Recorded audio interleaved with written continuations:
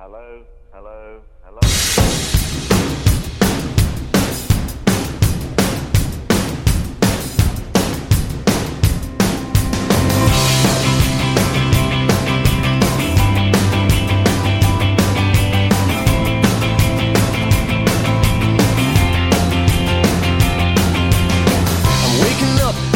Of the end of the world, but it's feeling just like every other morning before. Now I wonder what my life is gonna mean if it's gone.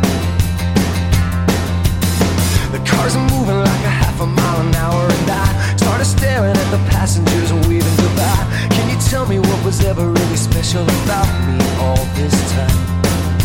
When I believe the world is burning to the ground, oh well, I guess we're gonna find out. Let's see how far we've come. I believe it all is coming to an end. Oh well, I guess we're gonna pretend. Let's see how far we've come. Let's see how far we've come. Hello, my name is Holly Lewis. I'm Wilson Keeney. And I am Jean Lewis. And welcome to The Long Watch, the internet's premier pro-John Lithgow podcast where we stick to the list for better or worse. This week we have a disaster film, also a documentary of the events that happened in the year 2012. Of course, that was the year when the entire world ended as predicted by apparently the Mayans, but also Roland Emmerich. Coincided with the release of this movie, bizarrely. But first we have to talk about what was seen within the week. Lawson, why don't you start us off? Sure thing. Well, we start off with a movie that already has a bit of a history on this podcast. It is Cirque du Freak, the Vampire's Assistant. Which is, of course, if you recall, first discussed here in episode 15. It is when Harley and I learned of Jean's vicious hatred for Josh Hutcherson and became, against our will, the anti-Josh Hutcherson podcast. His one-sided vendetta against the person who doesn't know he exists. This is a young adult supernatural adventure directed by Paul Weitz. It's loosely based on the first three books of The Saga of Darren Shan, written by Darren O'Shaughnessy under a pseudonym, the pseudonym Darren Shan. But it follows a teenager named Darren Shan. He's played by Chris Massoglia. He's introduced to a world of quote-unquote freaks, you know, sort of these supernatural creatures and people with abilities, stuff like that. And he becomes a half-vampire as the apprentice to a vampire named Larton Crepsley, played by John C. Reilly, who works at Carnival. And he discovers there that he is prophesied as being at the centre of a vampire war alongside his friend-turned-enemy Steve, played by John's much-despised Josh Hutcherson. This desperately needed to be a TV show. Yeah. It is kind of insane how much exposition they try and dump into this thing. There is just so much history and lore, numerous characters running around the place, multiple random unexplained things that clearly have some point of origin in the books but are not contextualized at all here. There are actually a half hour of deleted scenes on the disc, and it helps, but it still can't breathe. Although I will say that there are some deleted scenes that I think would have helped John in staving off his hatred of Josh Hutcherson, because I do think, if I recall, one of the reasons that John disliked him so much was that the character he found very unlikable, and John, of course, being unable to differentiate fiction from reality, took that dislike and applied it to the actor. It's the character of Peter in the Hunger Games. The fact that he can do all of that cake art and shit is completely pointless to the place he lives. He is a pointless Well, they traffic character. those cakes to the capital. You were talking in Cirque du Freak about you didn't like his character there either, but Oh yeah, it's probably deleted scenes would have helped. there are a lot of stuff in the deleted scenes that would have helped with that. That sort of show why he wants to become a vampire, and he kind of resents that Darren has become a vampire or half vampire instead. And you see a lot of like where that's coming from, that he comes from an abusive home and basically his only friend is Darren, and then Darren's gone off to be this half vampire. I do think that the core thing of it here, the core plot, the core narrative, the core idea is compelling. It's good bones to build on. I mean, I'm instantly over the Chosen One prophecy thing. I've seen that way too many times, but there's some nice weirdness at the edges that suits this film. It has apparently been defanged and made more comedic. Apparently the books are quite violent, like really so, and apparently that is something that Darren Shan or Darren O'Shaughnessy, does in his work. He wrote another series of books that is ostensibly for teenagers, for young adults, that are about demons, and like literally has one of the main characters being eaten alive, told from her first person perspective. He will go for it, apparently. This film is still surprisingly twisted in parts, and I appreciated that. There are some intriguing ideas, some dark ideas. The plot is an afterthought, though. It's sort of a race to establish everything. Like I said, it needed to be a TV show, because this really does feel like a pilot. Yeah, at the end of the movie, it's hinting towards a sequel that will never come. It's not even just hinting, it's begging for it. putting their elbow into your bloody ribs, being like, see what we're setting up? I have decided that sometime in the near future, when I get the time, I think I'm going to read the books, just because I want to see what the end of the story is. Yeah. It's a good cast. I mean, they're taking their cues from Harry Potter in terms of the casting. I mean, it is the unknown lead with very strong, recognisable character actors in all of the supporting roles. Riley is very good here. I like him in serious roles a lot more than I do in comedic roles most of the time. I think he has a lot of talent. Masoglia is just empty space, though. Hutchison is much better. Masoglia really doesn't have a lot going on underneath the hood. Hutchison has a character that he's playing. Masoglia seemed to realise that that wasn't his strength. He is now a city councilman in Blaine, Minnesota, and his social media is full of anti-abortion stuff and Ben Shapiro retweets. Oh, that's not great. I next saw Assassin's Creed Lineage. It is, I don't know what you call it, a thriller short film, a thriller web series edited into a short film, directed by Yves Simoneau. It's a spin-off of the Ubisoft video games, and it is set in the lead-up to Assassin's Creed 2, when Giovanni Auditore, played by Romano Orzari, uncovers a conspiracy against the life of Lorenzo Medici, played by Alex Ivanovici, in Renaissance-era Italy. This is basically just an expensive ad for the video game. It was originally released as a 3-part web series to promote the game. It was released upcoming. It's about half an hour long, but it's really pointless if you've played the video game. It just gives you nothing new. It's a couple of dull missions that intersect with the start of the game and sort of show off in live action some of the general ideas of what gameplay in Assassin's Creed is like. I'd actually argue don't watch it before the game, because it gives away too much. It gives away the first twist that happens a couple of hours into Assassin's Creed 2, and it also gives away who the main baddie of the whole game is. It clearly wants to be 300. I mean, that seems to have been the operating thesis on which this thing was made, is that let's do what 300 did and do all of that style in front of a green screen. Is awful effects that have aged terribly, and kind of understandably, because my understanding is that they used a lot of the same assets that they developed for the game. So yeah, those wouldn't age brilliantly. Some laborious slow motion as well. Although it does look the part, it looks like Assassin's Creed. It has the game's style down.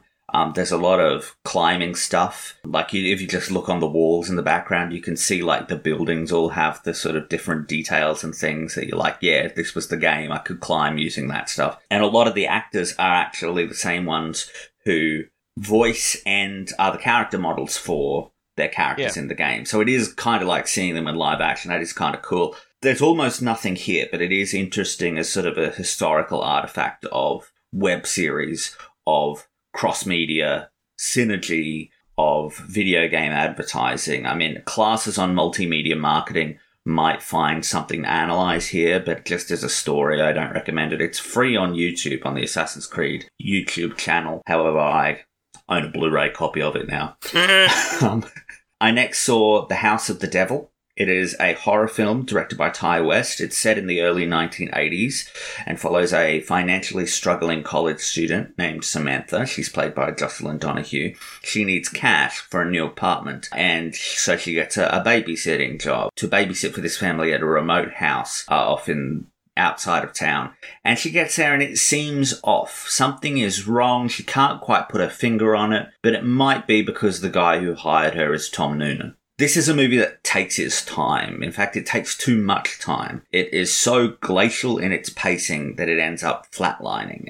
It sustains a slow burn sort of bubble for a while, but once she's on her own out there in the house, it is quite dull. It's too short a story to have been stretched out to feature length. It would suit an anthology TV show, but it doesn't really have the fuel to go as long as it does.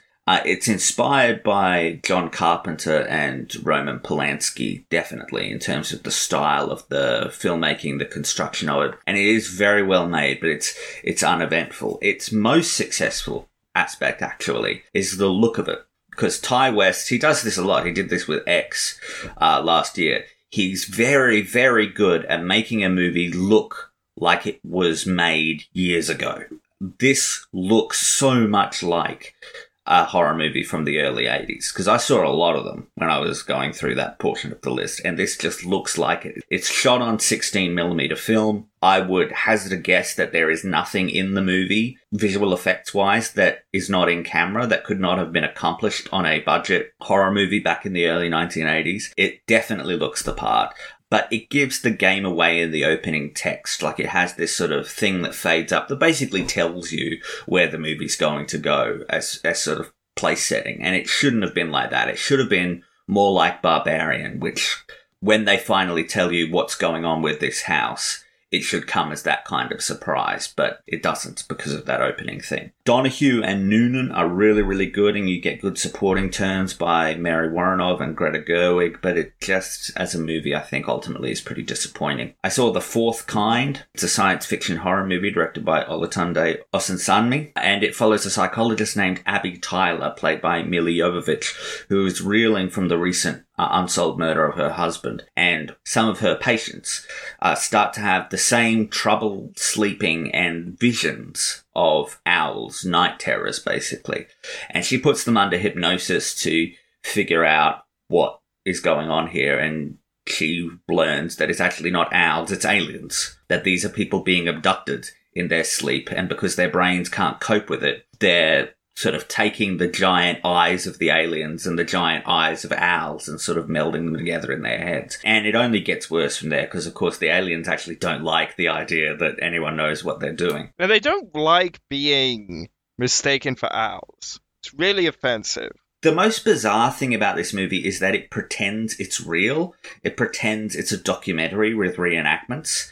And that's absolutely absurd. At the beginning of the film, Milla Jovovich comes out on like a sound stage and says, "Hi, I'm actress Milla Jovovich. I'm playing the role of so-and-so in this movie. And this movie's going to have a mixture of reenactments and archival footage." And it's like, don't do it, guys. Look, some people bought it. And apparently there was a lot of like anger around the movie's release online that, this is misleading, this is stupid, blah, blah, blah. But I don't know how people bought it, because these are terrible actors that they have hired to play the supposed archival footage versions of these characters, because they have to be unknowns. They can't be recognisable. And they're just really kind of awful. I mean, this actress, Charlotte Milchard, plays the Abby character when she's not being played by Milla Jovovich, and she is disastrous. Just dreadful. All of that's unnecessary. All of this song and dance is unnecessary, because there's actually a really solid foundation to the rest of it. You didn't need this precept. It treats the movie as a whole has a really interesting take. It treats the aliens like a supernatural thing, like there's this creeping feeling of doom, like there's this sort of incomprehensible force that is just playing with these people's lives like they are rats in a maze, basically. And it's got this almost Lovecraftian presentation of the aliens, as if to understand them, to really remember what they were like and what happened when these people were abducted, drives them insane. It's a similar way that they handled the McPherson tape. Oh, yeah. It's similar to that in the sense that the mere presence of the aliens has a sort of psychological effect on people. And there's a lot of things here that it's doing well. It's teasing things out just enough. There's very interesting ideas on display here. Most of them pretty well executed. I do think it gets some decent moments from intercutting the quote-unquote archive footage with the real footage, like especially in a sequence that is supposed to be from like police body cam footage and stuff of a real pretty disturbing event. That like there's some moments where it intercuts reenactments with that stuff that I won't say it justifies the whole experiment, because it doesn't, but it sort of shows you why they were tempted to take this approach in the first place. But it does stumble with all of the personal life subplot of Abby and her children, and all of that's just pretty uninteresting. I wanted to go back to the aliens. I wanted to find out what was going on with them, not what was going on with Milla Jovovich's shitty son. But Jovovich is actually, this is one of the best performances I've seen her give. It's the best I've seen her since her breakout role in The Fifth Element. Definitely better than all of those Resident Evil movies. Elias Koteas is also quite good as Abby's therapist, so the therapist's therapist, and he sort of comes in to observe when all of this goes on, and he's got an interesting, he brings a lot of subtlety to that performance that I enjoy. And I would actually recommend it to fans of sci-fi horror. I don't think it's a perfect movie, but it is quite compelling, and it is bizarre that they chose to frame it in the way that it did. But lastly this week I saw The Men Who Stare at Goats. It's a absurdist dramedy directed by Grant Heslov, and it is loosely inspired by the non-fiction book by John Ronson. I say loosely because the book covered the history of the US military's attempt to apply paranormal ideas, psychics and stuff like that, to a military application. But the actual story of this film is invented. It follows a journalist named Bob Wilton, played by Ewan McGregor. His wife has left him and he wants to prove himself. And he meets a special forces guy named Lynn Cassidy, played by George Clooney, who tells him that he's a psychic warrior from this secret government program. And he's on a mission to the Middle East. And Bob tags along to see where this goes. I really liked this when I saw it when it first came out.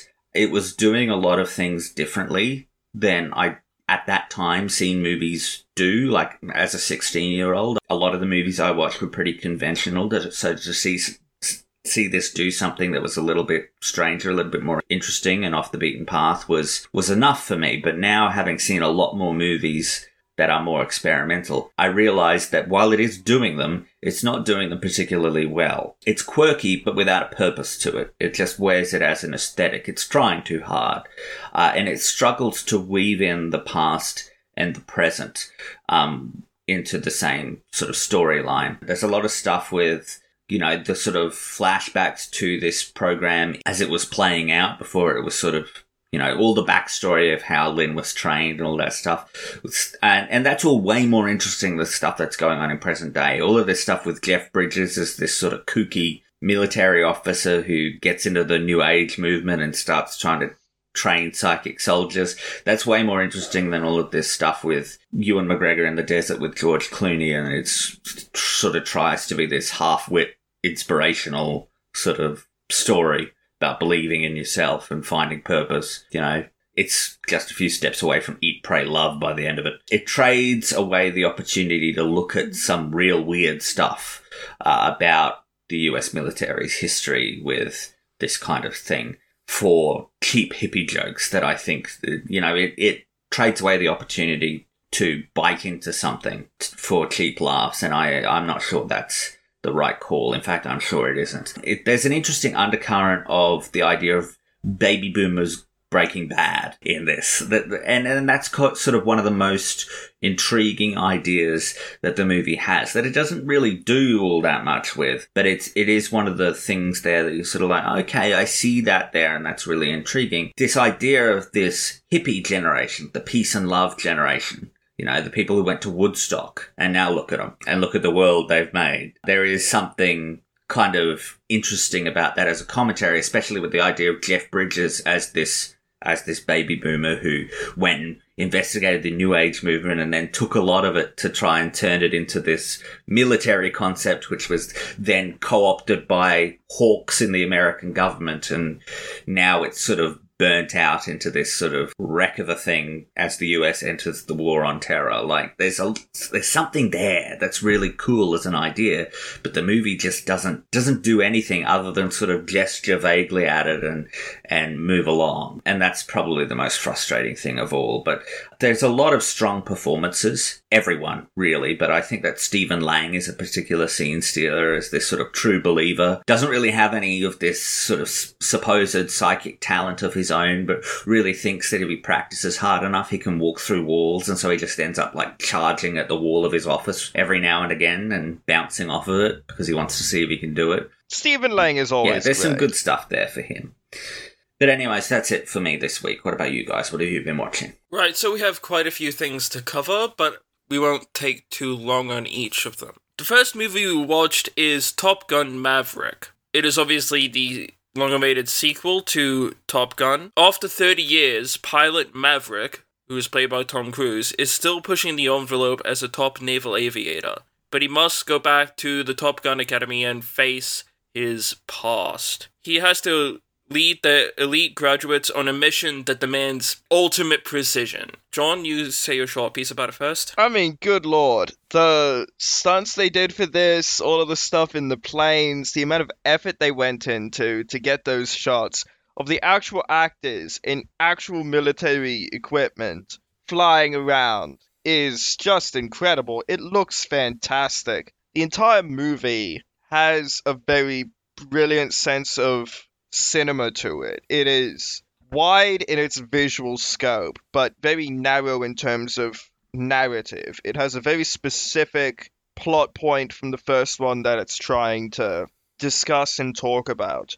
And that's where you get a lot of returning characters. Obviously, Maverick, played by Tom Cruise, is really good here. But we've also got Val Kilmer back in a short cameo as Iceman, and he does a very reasonable job considering all of the medical issues he has been going through the past 5 years. How does he sound at this point? Because there was a while there where you could really hear it in his voice, all of the stuff that he's gone through, and like he had to stop acting for a while because of it.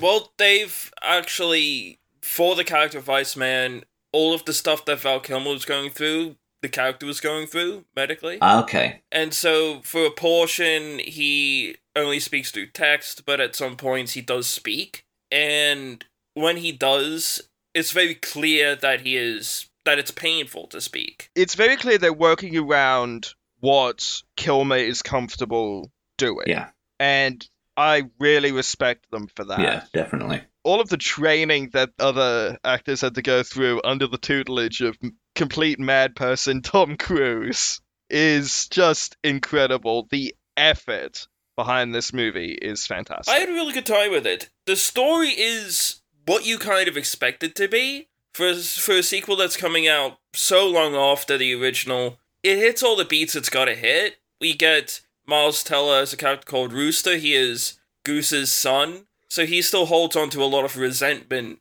towards Maverick, because he looks at Maverick as partly responsible for the death of his father. Sorry to spoil Top Gun. But Miles Teller's pretty good in this. You don't get a lot of the younger cast. I would have liked to see more of them. It does focus mainly on Maverick, though. And that is a real strength for the movie because Tom Cruise is fantastic, as usual. You really can't knock his talents as an actor. It feels tactile. There is kind of an argument to be made that Tom Cruise is sort of the last movie star. The last person who can just sort of make a movie go through sheer force of personality alone. Yeah.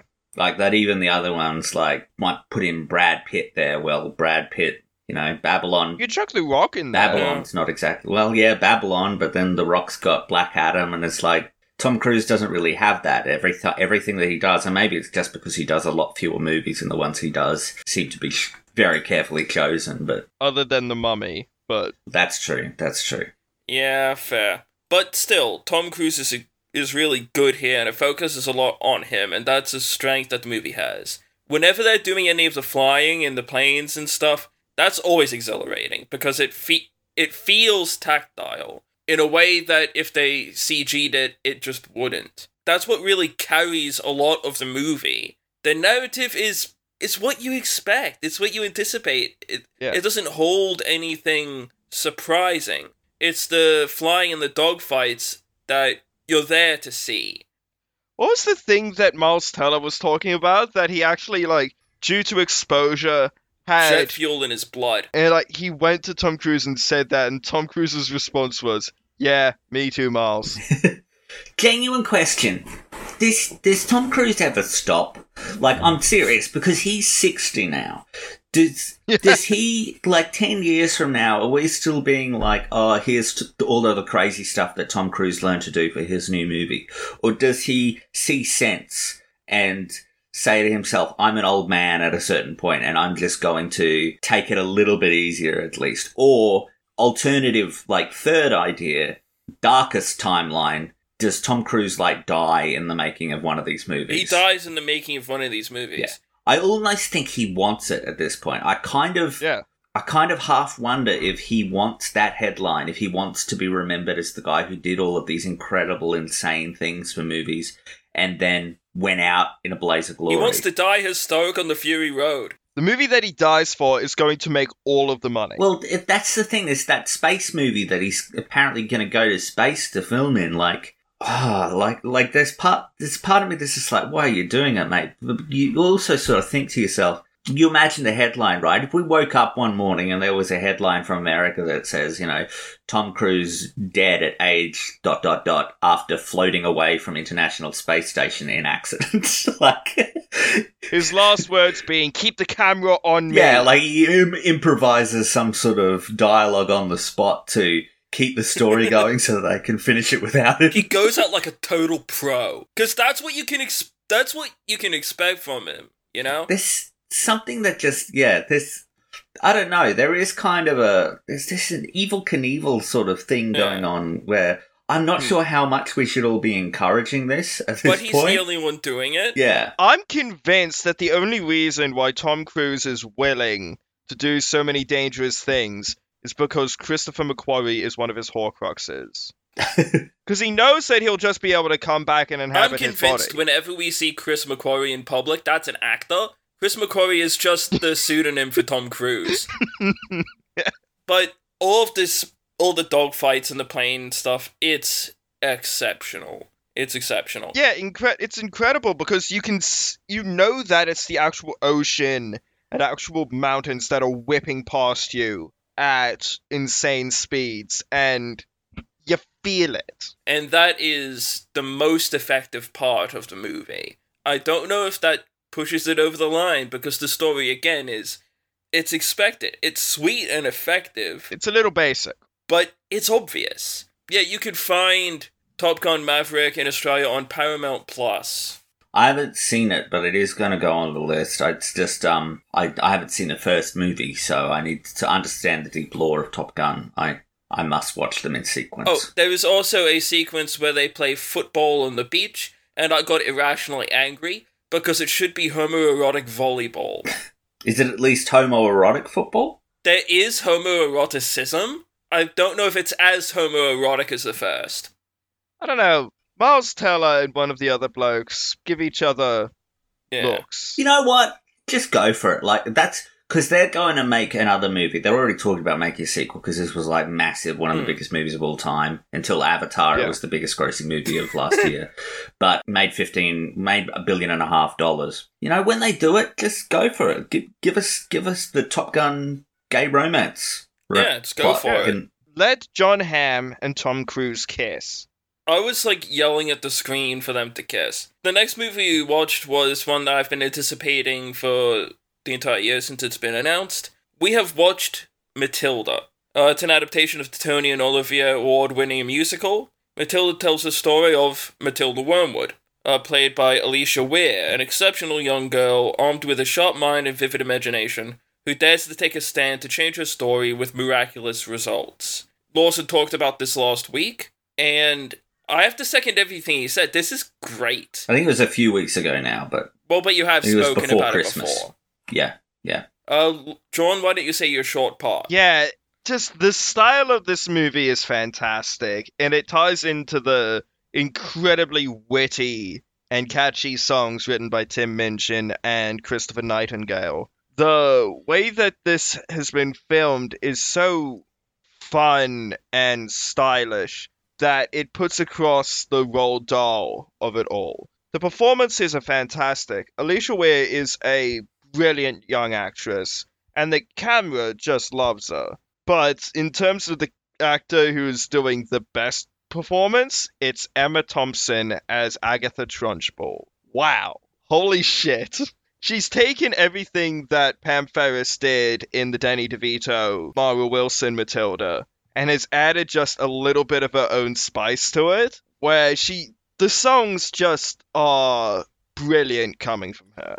She's an imposing figure, and the makeup is fantastic. I second all the points that Lawson made in his segment about this, but I would like to talk about the Tim Minchin side of things. The writing is so witty, you can tell that it's Tim Minchin. If you listen to a lot of his comedy writing or some of his more recent, more serious and emotional albums, it's always witty. It's always fun. It's always got this real sense of heart behind it, even when he's being sarcastic. Matilda the Musical is a perfect encapsulation of everything Tim Minchin is capable of. It seems to me that the worst is over. As a musical writer, I do have to give particular credit to Alicia Weir because she nails the patter in the songs, and that can be incredibly hard, especially for such a young performer.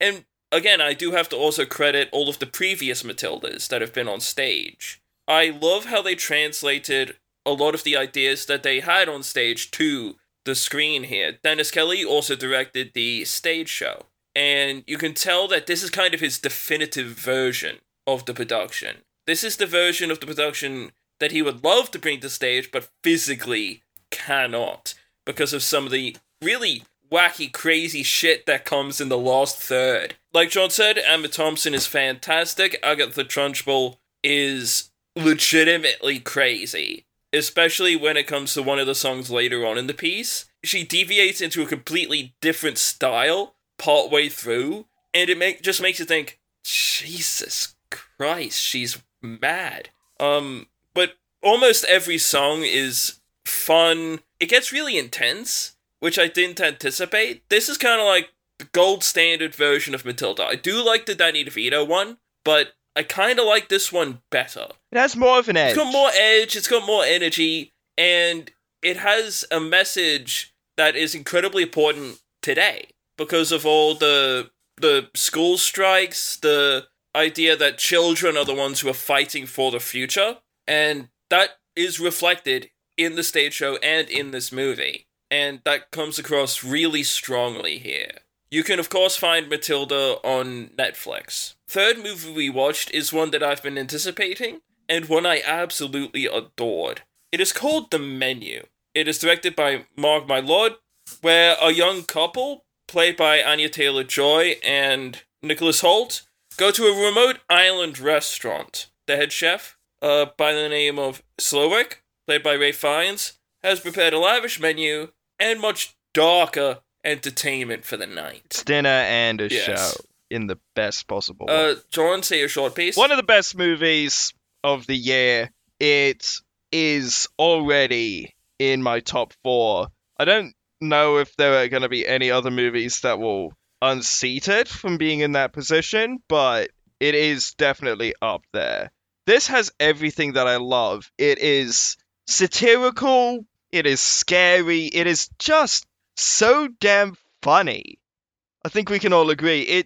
Everything that Slowick does has a point to it. And he's picked his guests very specifically, and you get great laughs from all of them. Brutal takedown of a certain class of people. And it is so brilliantly written and performed. Nicholas Hoult is this movie's secret weapon, because I don't think it works as well if you don't have someone who is so good at playing a complete moron. He falls into playing doofus so well. We've enjoyed watching him on the show The Great, and he plays a complete moron there, but he does it so fucking well here in The Menu that he's just a joy to watch. Anya Taylor-Joy is also fantastic going up against Ray Fiennes, and god damn it, Ray Fiennes needs to be nominated and he needs to win for this. Because everything that you love about his performances and things, you've got here. You've got the humor, you've got the pathos, you've got, the entire movie. You're trying not to be on his side because of some of the things he's doing, but he makes so many good points. It makes sense for him. So you're always wrestling in your head as to how to feel about this guy. And the ending is just pure genius. Loved this. It is witty. It is a satire. I wouldn't call it a comedy. It has been attributed as being a comedy. I think it's a comedy. I think it's a pitch black, dark comedy. Yeah, it's like is on the much darker end of things. A lot of the real laugh lines, for me, come from Nicholas Hoult and John Leguizamo. Leguizamo is always really solid. You know, I always appreciate his presence in film. He always has a really good baseline that he sets.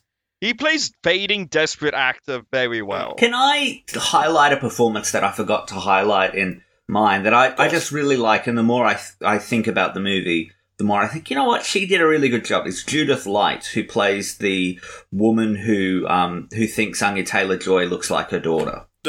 The rich wife. She is giving a really good performance, and there's a lot of like interesting sort of subtle things going on there. I'm a Judith Light fan. She was my favourite character in Ugly Betty. I think that the movie is incredibly tense, and a lot of that comes from the real precision coming from Fiennes, and a lot of the actors playing his employees, the other chefs, and they're all really, really good because they have to be moving in almost unison. And there's kind of like this robotic but cult-like energy to them. And that's the vibe I got when the movie was starting, when we got to the island and we see how self-sufficient the restaurant is, the Hawthorne. I got weird. This is like a Michelin star Midsommar, and I had a wonderful, wonderful time with it. The score is outstanding and really puffs off at certain points, but it has this really beautiful number near the end. Over the cooking of a certain meal that is one of the best, most beautiful moments of cinema this year. Do you think it's inching towards Golden Barney? I wouldn't think so, no. As a fellow shit shoveler, as this movie would describe it, I felt seen. And I have to say, 5 stars. I would be very pleased to dine at the Hawthorne again. You should be able to find the menu on Disney+.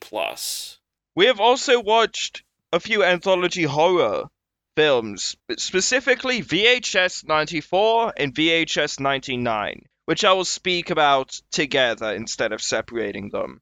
So these are both anthology horror films being sort of headed by David Bruckner and Brad Miska, with segments directed by multiple different horror filmmakers. VHS 94 follows an overarching plot of a SWAT team who stumbles upon a sinister cult compound and its collection of haunted VHS tapes. And VHS 99, has a short framing narrative with some stop-motion animations that are being made by one of the characters from a later sequence.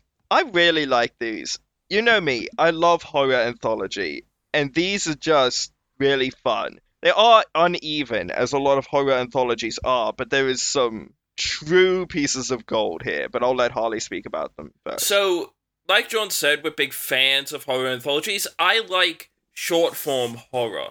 I do love long-form horror, but with short-form horror, nobody is safe, and they're nice and bite-sized, so you can consume a lot of them at once, and they very easily stick in the mind because of that. I love a lot of the sequences here. There's a lot of straight-up horror, but there's a lot of comedy horror. One of my favorite sequences in VHS 99, I believe, is a couple of people are videotaping a witch's ritual to sort of like mark the event. It's about to switch over into the year 2000. They get sent to hell, and where they shot that sequence looks like outstanding. They scouted the perfect location for that because it looks like hell. But that one's quite funny. It's the sequence called To Hell and Back, written and directed by Vanessa and Joseph Winter. I would say the VHS 94 is probably stronger than 99 is, but I still had a really good time with them both. I would like to go back to see some of the previous VHS movies. We're kind of watching them in reverse. They are making another one too, where they're going 85, yeah. I think that's a good idea to do the sort of different styles of horror. Yeah, and it allows you to really hit. Yeah, they really do. There's a lot of detail that's gone into making these feel like they're from late 90s and early 90s. And I'm very excited to see 85 and, you know, maybe if they go back to VHS 75 or something. I feel like that would be really interesting. But because we've spoken quite a bit about the other ones, I won't take too long. suffice to say, Hail Rotma. Hail Rotma. And anyone who has seen VHS 94 would understand what I'm referencing there. Generally, I like these quite a bit, and I'm excited to see what the franchise does in the future. Short form horror is just always compelling. Yeah, because you've got an idea and you do it. And you don't really have to worry about doing too much. Also, there's a fantastic sequence with a right-wing militia being brutally murdered by a vampire, which is so full of biting criticism and satire, which is genius. But you can find both of these, as well as the other VHS films, on Shudder, which is, I think, my favorite streaming service. So that is what we've seen within the week. Now we will play for you the trailer to 2012.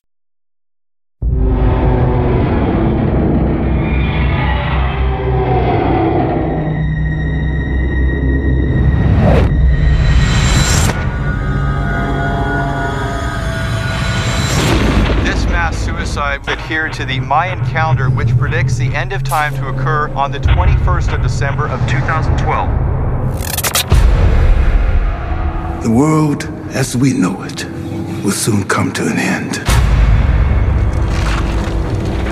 It's starting. The Mayans knew about it. The Bible.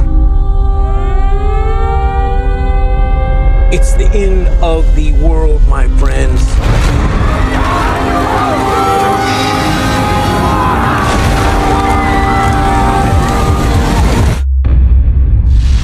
Daddy, what was that? Don't look back, just look at me. Do I look scared?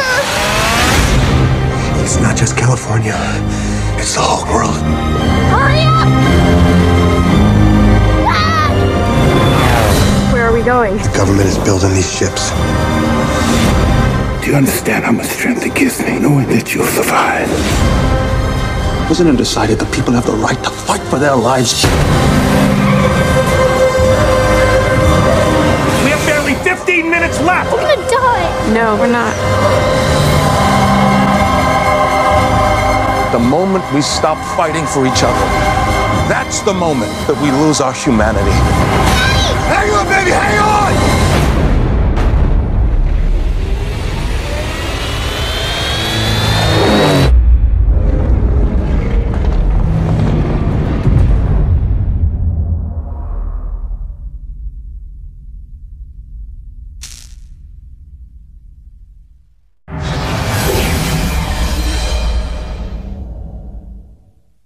That was the trailer for 2012. It is a disaster movie directed by Roland Emmerich, and it's about that time in 2012 when the world ended. As in all Emmerich disaster movies, we follow a variety of people as they try and survive an apocalyptic scenario in which the sun's neutrinos mutated, superheated the Earth's core enough to melt it and disconnect it from the Earth's crust, thereby leaving room for the tectonic plates to slide around a bit and for the South Pole to relocate to Wisconsin.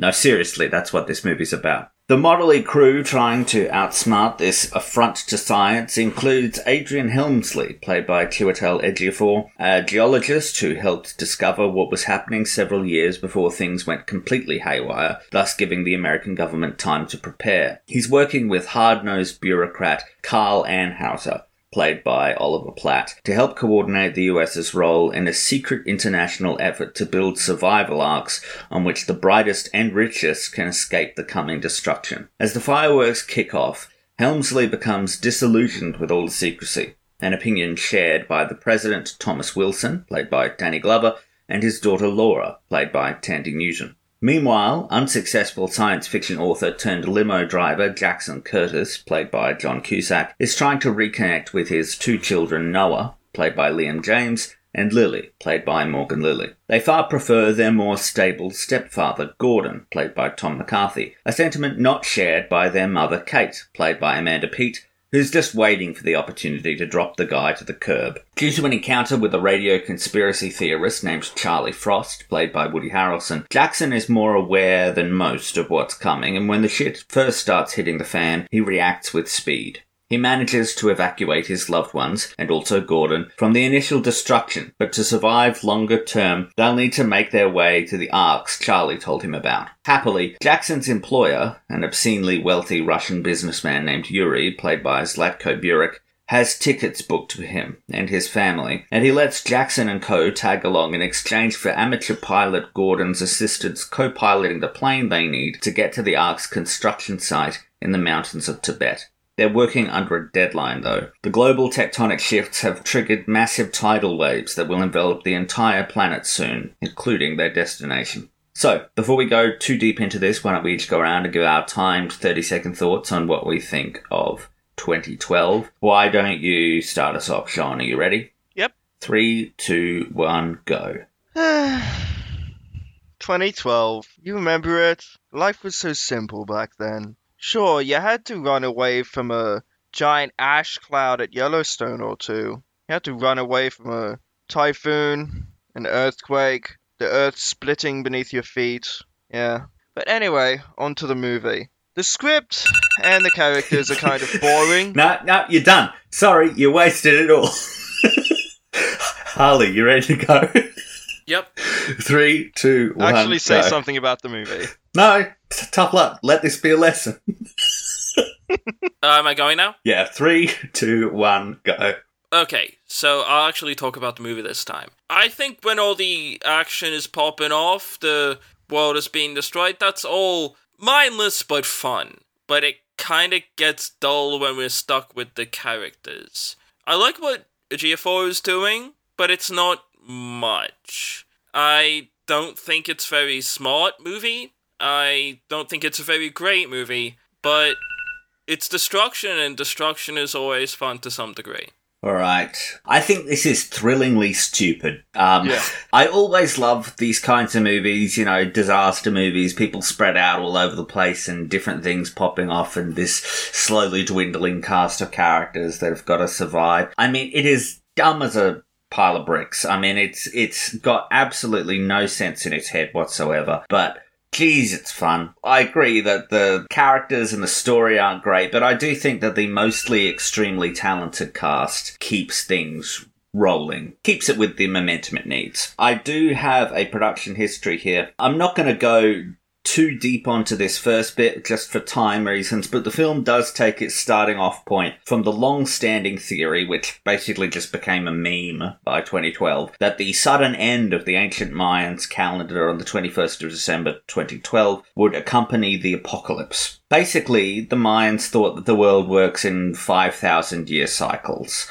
At the end of each one, the gods would strike down civilization to improve on their creation. Obviously, that didn't happen. In 2012, apparently the gods are satisfied with what we've got going on at the moment. I don't know why. This would be a Sims game I would be looking to delete. The film's credits actually cite a book as inspiration. Fingerprints of the Gods by Graham Hancock, which is a non-fiction book, in quotes. It theorizes that our civilization was preceded by an ancient one that was wiped out somehow. And director Roland Emmerich says that this was where he first heard about Earth's crust displacement theory, which is what causes all of the damage here. Originally, his idea for the movie was to do sort of a modern-day Noah's Ark story, and the 2012 bit was only added in later as a bit of sort of serendipity to make it a bit more topical. He consulted experts, including astronomers and geologists. From the sounds of it, it was a bit like the endpoint was fixed and Emmerich just wanted them to come up with a extremely convoluted domino chain of near impossible events that could lead to the things that he wanted to depict on screen. So basically he consulted them, then was like, that's not good enough, I'm going to choose to ignore it. Well, he was just saying, come up with all of the theoretical things that could happen to have this take place. And there's a lot of slightly embarrassed looking experts on the disc that make for a fun watch as they're trying to, they appear to be trying to sort of yeah, none of this, no, probably not. To be fair, the chain reaction caused by Yellowstone. Yeah, we're going to get to that, but one of those people on the disc, a guy named Patrick Gerrell, author of How to Survive 2012, has a different tack. I am very sure that everything that is shown in the movie 2012, like magnetic reversals, tsunamis, earthquakes and volcanoes bursting out, they will happen in 2012. He says in the featurette that he is working with a survivalist group to figure out a way to survive. And I desperately searched online to find pretty much anything from him post the world not actually ending in 2012 to see what he would say. But I couldn't. I even went so far as to look at studies about the psychology of people who really believed in doomsday scenarios that didn't happen, just to see if I could find a quote from him there somewhere, but no. My question is, did he survive? The movie also tackles a couple of smaller real-world possibilities triggered by 2012. You mentioned, Harley, the Yellowstone super eruption. The Yellowstone is a dormant volcano in America. It's in their national park, Yellowstone Park. It has had a super eruption before, thousands and thousands of years ago. It's actually not guaranteed to happen again, but probably will on a long enough timeline. And when I say long enough timeline, we're talking hundreds of thousands of years here. This is not going to happen anytime soon. But the ash cloud, if this happened, would cover the entire US and most of Canada and Mexico. The closest states in the US would find themselves under 3 feet of ash. This would kill a lot of people, obviously, and it would obliterate the nature that all of that ash came into contact with. It would kill the plants. It would blot out the sun. But this would also have a knock-on effect that would make things really sticky, especially in the near term. Nuclear plants would go. Electrical grids would go. Supply lines, communications lines.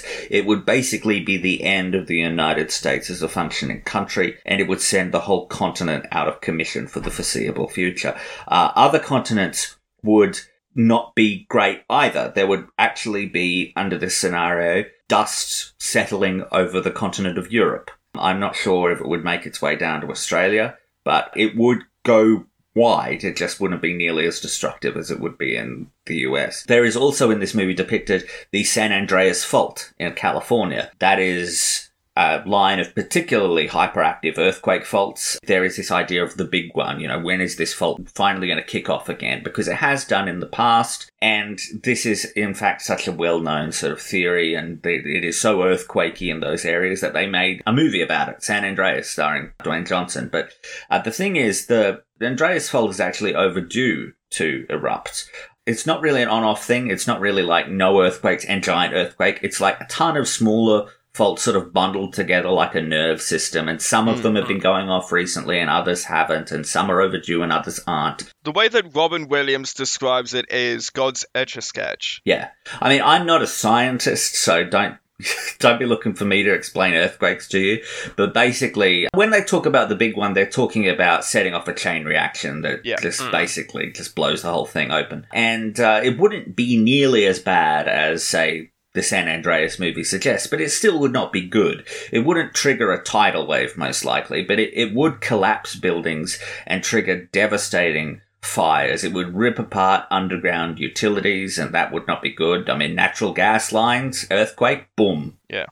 For reference, the most famous quake in modern Californian history, the San Andreas Fault is in California, was San Francisco in 1906. It was the deadliest earthquake in American history by body count, killed over 3,000 people, and the closest competitor killed less than 200. So, pretty big. But that earthquake destroyed 80% of the city of San Francisco and, as I said, killed over 3,000 people, triggered a massive fire. And this was in 1906. It would be way worse now with all of the skyscrapers and all of that stuff and the density of people. And that wasn't a big one. We haven't had a big one in a long time. That was just a sort of decently sized one. It was a 7.9. For reference, the 2011 Japanese earthquake was a 9.1.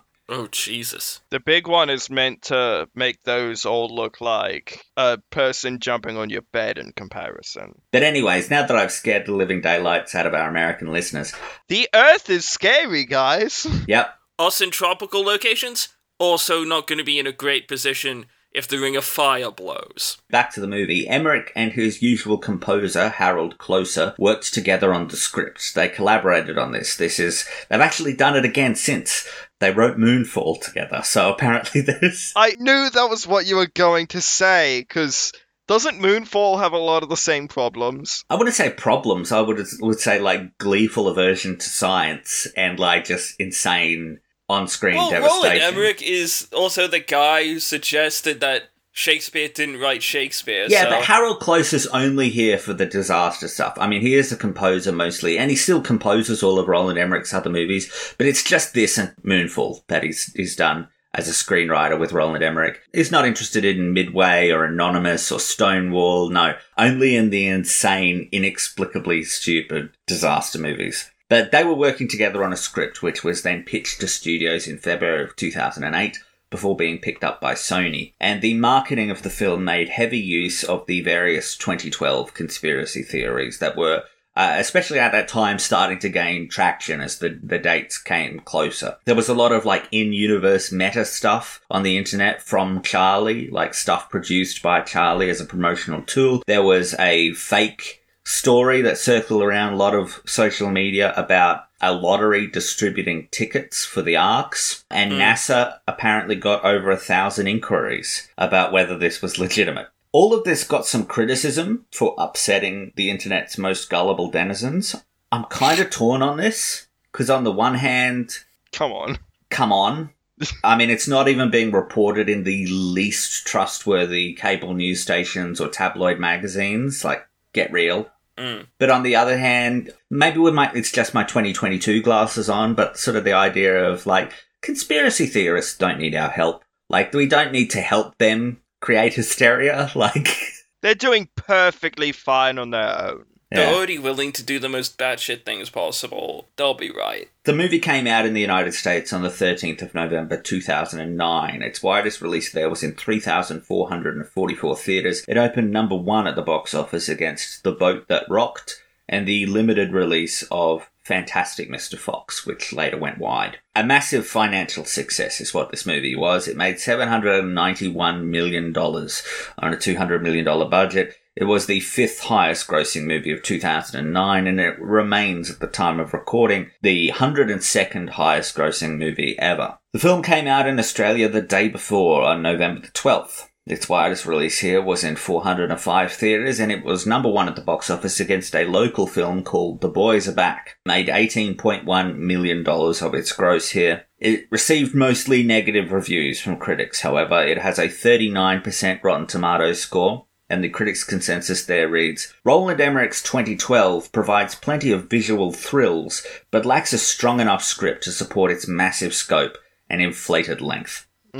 Audiences were kinder. They gave it a B+ cinema score. The movie did get nominated for some awards, mostly from the more genre-focused stuff, as is usually the case with these sorts of movies, but the film did make an appearance at the Saturn Awards, where it was nominated for Best Action-Adventure Thriller Film and Best Special Effects. It was also nominated at the Teen Choice Awards for Choice Movie Actress Science Fiction for Amanda Peet, Choice Movie Actor Science Fiction for John Cusack, and Choice Movie Science Fiction. I will actually say here, whatever you think of the movie, I think that film was robbed of a nomination for Best Visual Effects at the Oscars. Oh, yeah. Specifically for the time, I mean, good lord. Yeah, it is still genuinely stunning, some of these things. Some of them have aged. Some of them have. It's amazing what they were able to do. I get that this is the last kind of movie that the Oscars want to recognize. Yeah, this is the kind of movie that they wake up at night in a cold sweat. Yeah, but come on, you've got to give it where it's due. Otherwise, what's the point of the film? The other movies nominated were Life of Pi, which won, The Hobbit: An Unexpected Journey, Marvel's The Avengers, Prometheus, and Snow White and the Huntsman. So I think the obvious cut there is Snow White and the Huntsman. Yeah. Oh no, sorry, I'm getting confused. That was the year 2012, not the year 2009.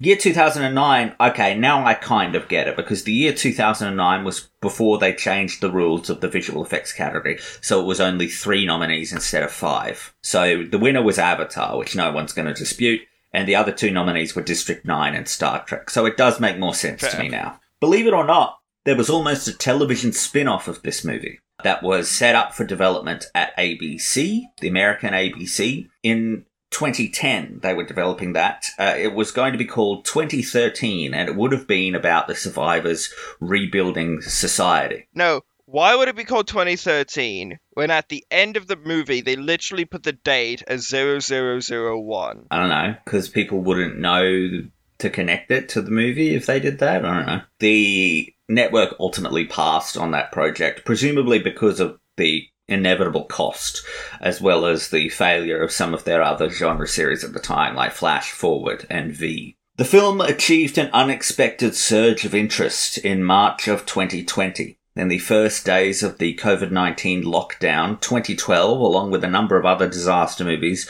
shot up on top 10 of all of these streaming sites and iTunes and all sorts of things. It actually ended up making it to the second most watched movie on American Netflix in March of 2020. And definitely, I think that's a phenomenon we'll see in these production histories if we cover stuff like Contagion or things like that. That was a weird little part of those early days of the coronavirus lockdowns. But that is the production history for 2012.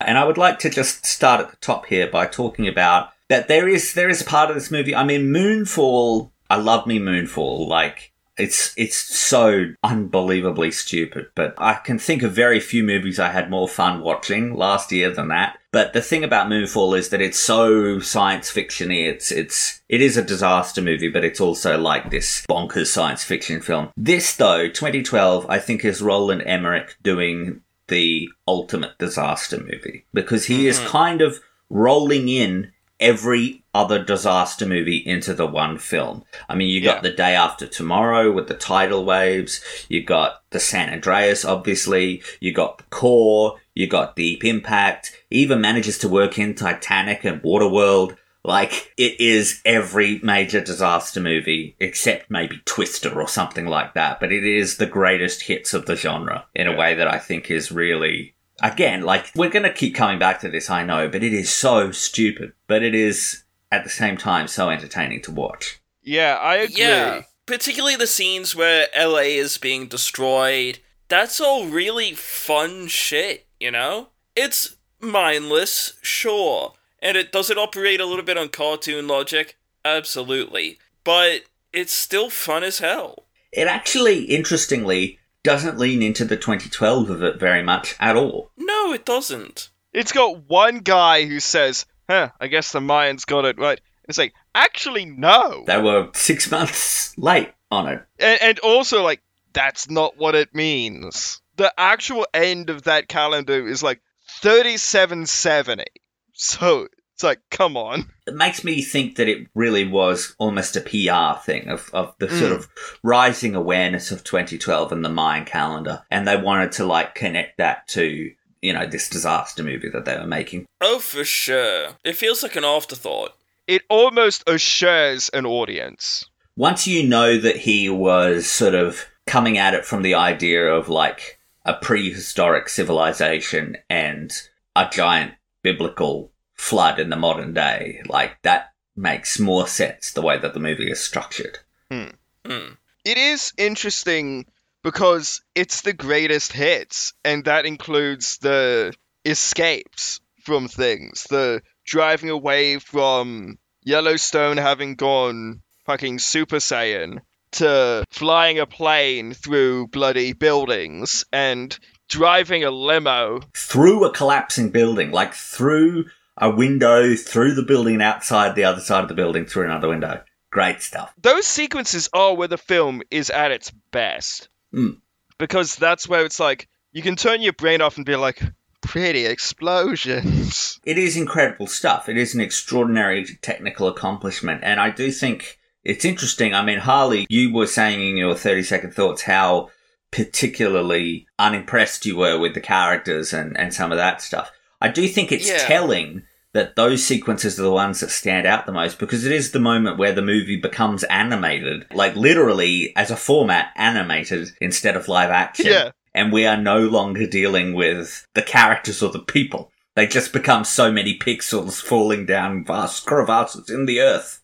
Exactly. Like, Yellowstone going nuts is incredible to see. And you see Charlie crying, and it's like, yeah, that's the proper response. But I also do like the scene where John Cusack is talking to Woody Harrelson's character, and you could also tell that Cusack's character is just humoring him. I gotta say, Charlie has pretty decent production values for what he's got going on there. He has a good setup. Yeah, but like the animated video that he did himself, like this is all pretty solid stuff. Well, Lawson, he's a Renaissance man. It just so happens the most batshit insane person in the entire movie was the one who was dead on it. Well, he was mostly right. That's the case in every Roland Emmerich movie. It's the thing that I used to find like vaguely amusing about Roland Emmerich movies, but now find vaguely troubling is his personal alignment with conspiracy theorists. The Shakespeare Truther movie, the Bradley James character, I forget, is it Bradley James? I don't know. The guy who's talking about the moon being hollow in Moonfall. Even like back to Independence Day, they're always right. When Jeff Goldblum's dad is on Air Force One talking about like, we need to go to Area 51, they'll know what to do. And everyone's like, oh dude, you're crazy. And then one of the higher ups guys goes, well, actually, is always right. Every conspiracy theorist in a Roland Emmerich movie is right. And that used to be less troubling to me than it is these days. Well, it's when conspiracy theories were less troubling. Yeah, they used to be more fun. Exactly. I know, right? It was shit like the Chupacabra, or Mothman stealing people. It was like alien abductions. Yeah.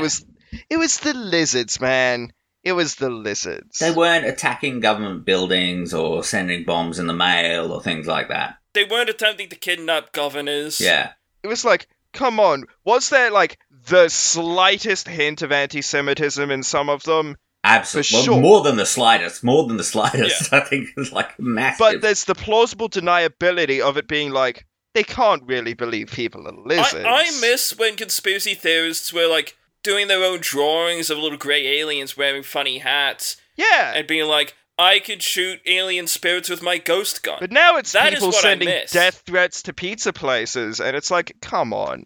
The internet ruined conspiracy theorists. And the many things that the internet ruined, conspiracies are one of them. You know, we used to be able to have the X-Files, and that was fun and kooky and creepy. But now we've got, I don't even know, like, how troubling would the X-Files be if it was on now, you know? Now America has conspiracy theorists in Congress, so... Well, considering how short the different modern runs of the bloody X-Files was, that should tell you something. Well, that was actually more just Gillian Anderson didn't want to do a third one, but...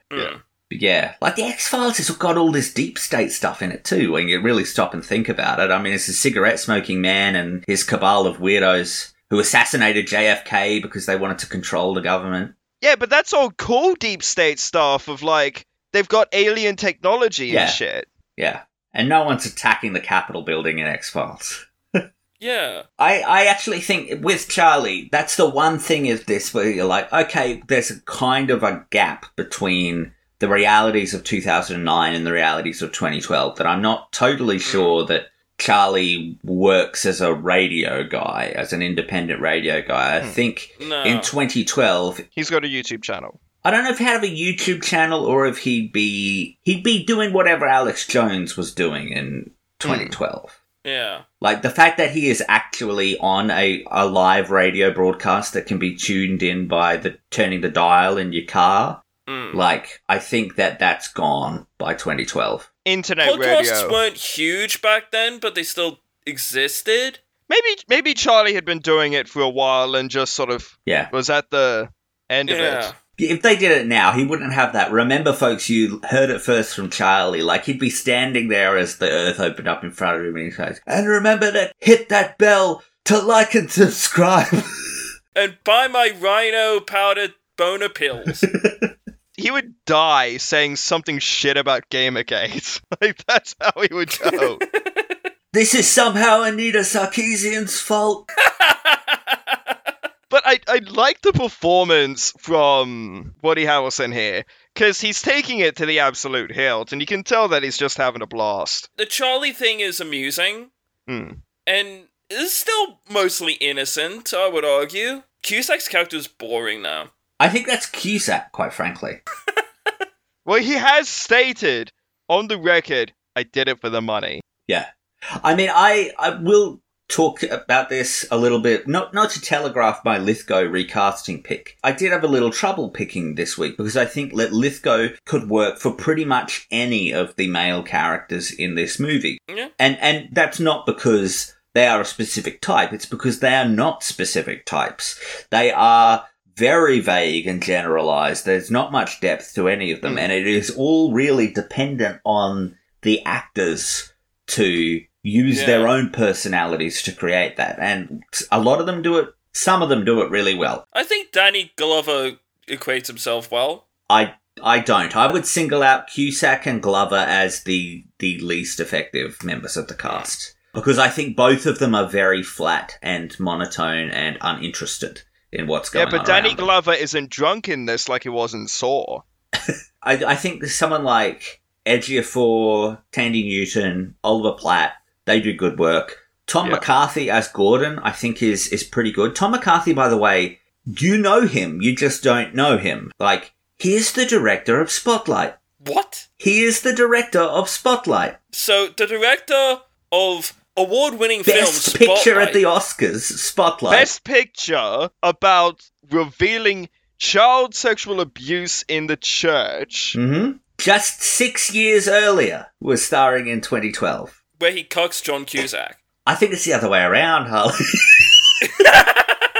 She clearly still has a thing for Cusack, right? I mean, R.I.P. Gordon, you deserve better, mate. Like, He I does was more deserve upset about his death than his wife was, and I wasn't very upset. Like, Yeah.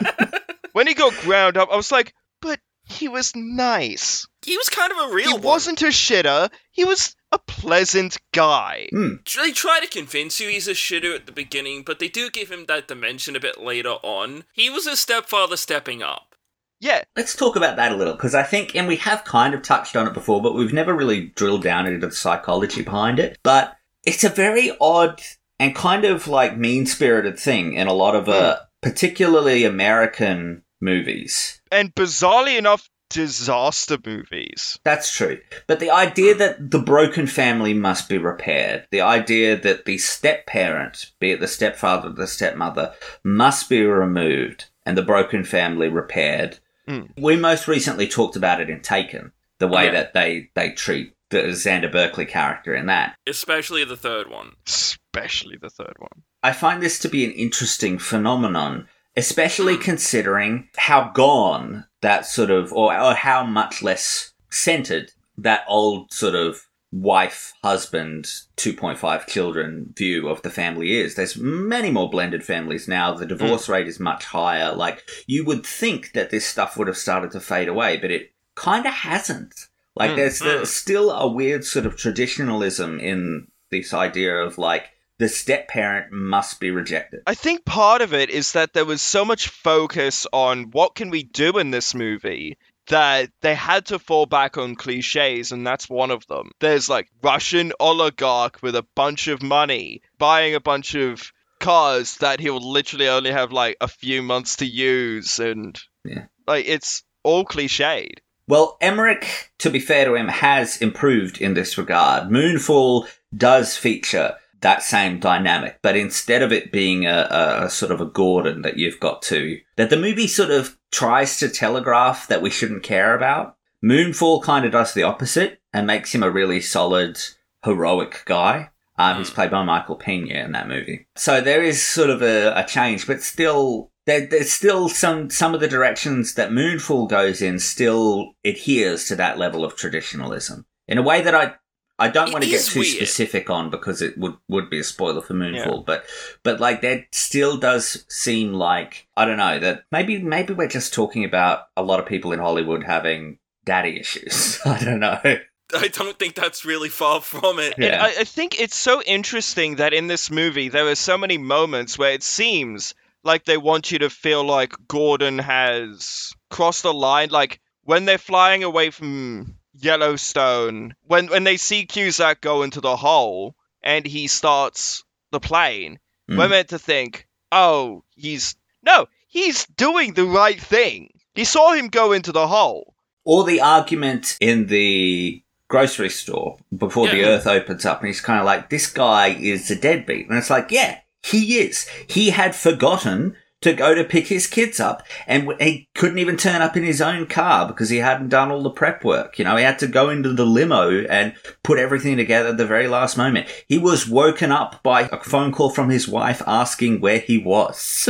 Gordon's also, like, vaguely sensing that she's kind of not into him. And he wants clarification on that. Yeah. Gordon just wants to communicate. And he's not the bad person because he wants to communicate. And he openly communicates, I'm not a pilot. Please stop calling me a pilot. He also dies in the most, like, brutal possible way. Yeah. Like, we see a lot of people, like, fall down holes, washed away in floods. He gets ground up. Yeah. That's different. Well, the same thing pretty much goes for the Russian businessman's girlfriend. Yeah. No one even mentions her after she dies. She dies alone, drowning in a room that apparently, like, I'm trying to figure out the compartments there, because, like, why does she drown? Why does she drown, but the people closer to the breach don't? That's what, like, busted my head. It doesn't make sense why that compartment, specifically, fills up faster than, like, what, the waist-high water? It's kind of mean-spirited because she had just saved the little girl's life. Yeah. And the demented-looking dog. But, like, they don't even mention her after she's gone. Like, no one mentions her after she dies. It's entirely pointless. And she was a legitimately sympathetic character, too. But that is also kind of if you want to go there, kind of ties into that sort of traditionalism and moralizing that she is the young trophy girlfriend. And you get that scene of Yuri on the plane looking at the photo of his ex-wife as if to be like, oh, I screwed up. I should have, stayed with the mother of my children. And no, you should have invited her into the big boat then. Exactly. Like, what are you doing, Yuri? It's a little late to be reminiscing about the past when it's about to be washed away in a flood. Well, I did sort of think, wait, has she died? Has she already passed away? But then there's that line between the kids when they're talking about, oh, our parents are divorced too. When they're talking to Cusack's kids. I want to talk about Yuri, because I love Yuri. Yuri's my favourite character in this thing. He goes so big. Exactly. And that's what I love about it. And this guy, Slatko Burek, he is so fun in this. I actually recognised him because I just saw him in Triangle of Sadness, playing an extremely similar character. The rich Russian businessman whose entire life goes wrong. Yeah. I love the Mad Sorvino energy he's got. It's a very specific niche that he fills perfectly. I love, like, his sort of catchphrase of, like, this is good. but then when he sees, what is it? When he sees that, like, the airport, right? He goes, this is not good. I love when they, like, fly over Hawaii. It's like, this is very not good. I would have loved if, when he chucked his kid up as he's, like, just desperately trying to get his son, like, he goes out pretty heroically, I think, saving his son. Yeah. But, like, if as he's falling, he just yells, this is good! As he's going down, he sees his son's okay. Like, stone cold badass. I do love how, when they're in the car trying to start it, it's like, oh God, what's the line that he says? It's something like, voice control. Voice control. They sold me on it. It sold me on it, yeah. Yeah, he's just such a fun character. He like knocks out the person who's guarding the door and is like, follow me everyone, to freedom. Yeah. He kind of is the one that doesn't act like he's in danger at any point. No, he's just chill. I think I've cottoned on to it. My favourite performances in the movie are the caricatures. Yeah. You've got him, you've got Charlie. Gordon himself is kind of a caricature of a stepfather stepping up. I think that Tom McCarthy's doing a decent job as Gordon. Someone else I want to draw attention to is Oliver Platt as Anheuser. Yes. Because I find Anheuser to be a really interesting case of, for at least for us, from what we've talked about before we started recording, of the audience rejecting what it is that the movie's trying to get us to think. That the movie is trying to get us to think that Anheuser is an unreasonable asshole.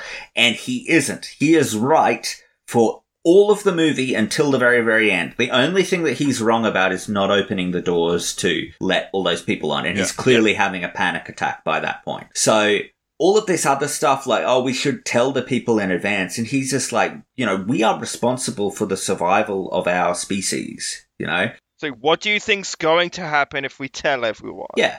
And I do think it's interesting. I mean, it's mostly the way that Emmerich directs it, but there's a lot in the script too that is sort of confused about how we are supposed to feel about him. Because I think that the script ultimately does decide that we are supposed to hate him. And let me tell you that there are deleted scenes in this. Like, did you watch that whole scene when Ejiofor's like trying to fix the problem with the gears and everything, and Platt is chewing him out of like, oh, I hope you're happy that you got to be, nice to everyone because now we're all going to die. Did you watch that whole scene thinking that Ejiofor was going to punch him? Yeah. That's because he did in the original cut. They deleted an extra thing, which is basically it was a really stupid line, but it also, I think they wisely realized that it took Anheuser too far, where Anheuser says, what are you going to do now? You're going to try and screw the president's daughter? And then Ejiofor punches him in the face. And then Tandy Newton sort of gives him a sort of batting her eyelashes look like, oh, it turns me on when men punch each other to defend my honor. Yeah. I like seeing Oliver Platt get flattened out. There was also an extra scene that I actually wish that they had kept. But I don't know. I don't know whether they kept it, because it actually, you could read it two ways. You could read it as like another point of the movie sort of trying to tell us that Anheuser was wrong the whole time. Or you could read it as sort of acknowledging that he wasn't really a bad guy, which is there was another scene when they go up to the bridge at the end and there's like, oh, the South Pole's in Wisconsin now. There was going to be a little scene of Anheuser apologizing to Ejiofor, which I could see go either way. But all of the stuff that he's doing is confused. Well, the way that the movie wants us to feel about him is confused by the levels of shading that not only that Platt's giving him, but that the movie itself is giving him. I find it very interesting that they have that scene of him putting his money where his mouth is. He's not taking his 89-year-old mother. Every seat on that thing is vital to the future survival of humanity. His 89-year-old mother, who doesn't know what day of the week it is anymore, he's not going to do that. And it tears him apart, it's clear, but it's not going to do that. And that's where I think that's sort of an interesting sort of driver for some of his behaviour, because that scene immediately precedes the moment where he sort of rips Ejiofor for telling his dad. I'm glad your father can keep his mouth shut, because you clearly can't. Yeah, already been like winning a trip to the Paris tunnel where Lady Di died.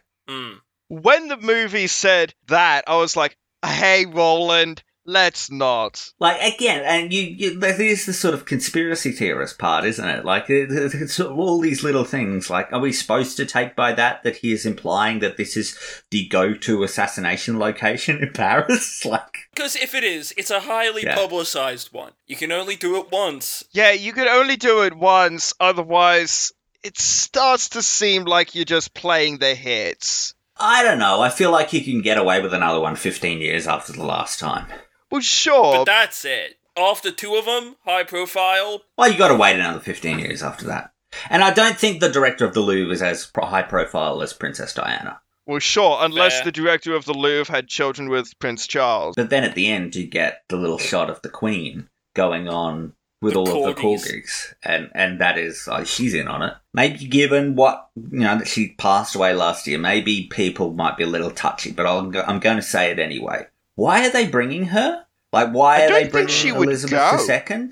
I don't think so either, actually. She would have been a down with the ship. I think so, kind of monarch. Nothing about her personality, both through her personality as given by the media, by official channels, and everything behind the scenes that you hear. Nothing implies she cuts and runs. Yeah, but also, why are they bringing her? Even if she did want to come, why? What's she going to give you? England's gone. She is a woman in her mid-80s who is royalty, does not have any of the skills that would be necessary to do what needs to be done in the aftermath of this thing. I do like that, like, she brought the corgis, but she doesn't seem to have brought Philip or Charles. Well, also, Andrew's not getting a spot. No. Andrew got friggin' Jeffrey Epstein's second. Yeah, is he bunking with Epstein? Probably. Worst celebrity reference? That, honestly, awful Arnold Schwarzenegger impression. Yeah. That was legitimately terrible. Basically zero earthquake activity in Southern California, which is very rare. Unlike many of the tough characters I have portrayed. Also, it seems to me that the worst is over. Back to what you were saying about Platt's character and the way that we're meant to view him. It is very clear that Roland takes sides. He has an author insert character in John Cusack's character. There's that part where Ejiofor is talking to his character about finding Atlantis or whatever the hell his stupid book is called. And Farewell Atlantis. Saying that he disagreed with the critics for thinking that the guy was too optimistic and everything. That is very clearly Emmerich projecting and pulling a sort of M. Night Shyamalan in the sense that he thinks that his movies are so uplifting to people, and all that we need to do to survive one of these outrageous scenarios is just be decent, when it's like, that is not how people survive the end of the world. And also, the bit of the Cusack character's book that we do get at the end, it ends with, and then we knew we all had relatives in Wisconsin. What does that even mean? That means absolutely nothing. It's a nonsense sentence. I know that I'm missing the context, and Wisconsin is South Pole, but it doesn't make it sound good. It makes it sound like shit. He only sold like 150 copies for a reason. And yes, self-published counts. Now he is one of the books that is going to be studied by future children. I hate that. Pure and simple luck. And the one that's like almost destroyed that whole ship that they were on for sneaking in. Yeah. It's a good thing that you saved everyone's lives, because you did cause the thing that was going to drown them all. I would have had all of them arrested because they're responsible for very, very serious damage. I don't know. I feel like that's kind of on the government too. Like, what do you expect people to do? But I did that the whole bit, like, there's an obstruction in this gear room, and I'm thinking to myself, oh shit, is it Gordon's body? Like, no, Gordon didn't stand a chance. Those industrial gears, they chewed him up like dog food, my guy. Gordon was done. But I find it funny that entire time, they're like, what are we floating towards? Mount Everest. Didn't you think that this might happen? You did build them in the Alps.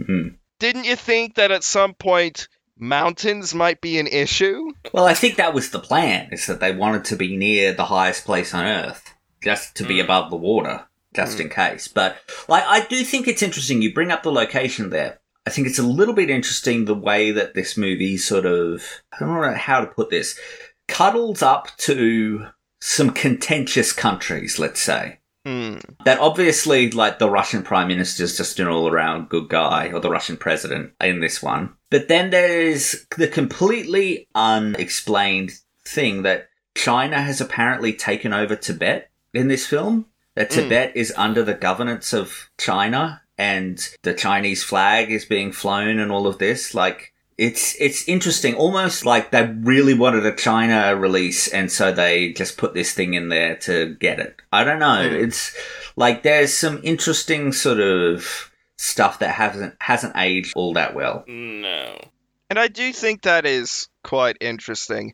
And the ending. Let's talk about the ending. Apparently, they are going to be docking in Africa, the birthplace and cradle of humanity, for the next, 2012 years, until this shit all happens again. So, Africa was fine. Apparently. Because they're so far above sea level. I'm assuming, like, the coastline still had a bit of trouble. Yeah, they don't say all of Africa's fine. They say I think it's a lot of southern Africa. Yeah.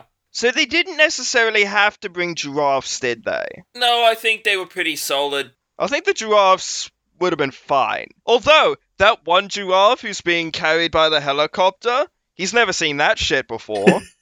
That must be exciting. It's like that bit with the cows in Lake Placid. You're like, holy shit, I'm flying, damn. They do avoid something in the final cut that I'm glad they avoid, because there is an alternate ending in which it is revealed that Adrian Helmsley's father has survived. That the cruise ship that he is on has sort of like lodged on top of an African island? No. Come on. Not where they were sailing. Come on. That tsunami gave that boat the people's elbow. Yeah, and also the last time we saw that boat, it was literally capsizing under a giant tidal wave. Like, just the way... his father is on the outside. Like, I really love that sequence. I think that's a really... Like, that's probably the most harrowing scene because it's the smallest. You're really only seeing this small group of people inside the kitchen and then this overwhelming thing bearing down on them. But the way that scene ends with Helmsley's father sort of stepping out to sort of look up at the wave as it comes over them. The sheer volume of water there is killing him on impact, regardless of what happens to the boat. And that's an ice-cold way to go. It's the whole thing there, like, it cuts to, like, the interior of the kitchen where everyone is fine. Helmsley's dad is sitting there completely unhurt, and all that's wrong with George Segal is that his arm is in a sling. That's it. They're not being, like, skimmed across the water like a stone from the coast of Japan to a mountain in Africa. That's not happening. You could slide as many plates as you like, but it's not going to work like that. Look, if you're going to go the distance and have them pop up at the end being okay, Harold Holt may as well be with them. Harold Holt was holding up the entire Australian continent. Him, Amelia Earhart, H.R. Pufnstuf, they're all on that island. Can you imagine how excellent this movie would have been if Pufnstuf was like a mascot on that boat? That's the place where lost things go. I tell you what, Gritty is getting a spot on those arcs today. Absolutely. They're right to cut it. It would have been like a real problem. I actually do... It would be too sappy. Yeah, I actually think that the ending is way too sappy as is. I mean, all of this, like, optimism, human spirit, love conquers all stuff, I'm sort of like, ugh, about. But that would have been, like, straight up corrosive to the movie around it, because I think it would have been like the end of War of the Worlds, where Spielberg can't help himself. The teenager's got to be okay. But even less believable. It would have felt cheap. And I think it's right to cut it too, because we got Return of the King syndrome with this movie. There are too many endings. I didn't need the gear. I didn't need Gordon going. And I didn't need Gordon going, but I didn't need the gear full stop. I didn't need that problem to solve. I mean... It just added too much length to the movie. It really just drags it. Did you recognise Stephen McHattie, by the way, from last week, Pontypool? He's the captain of the boat. Oh shit! Really? Huh.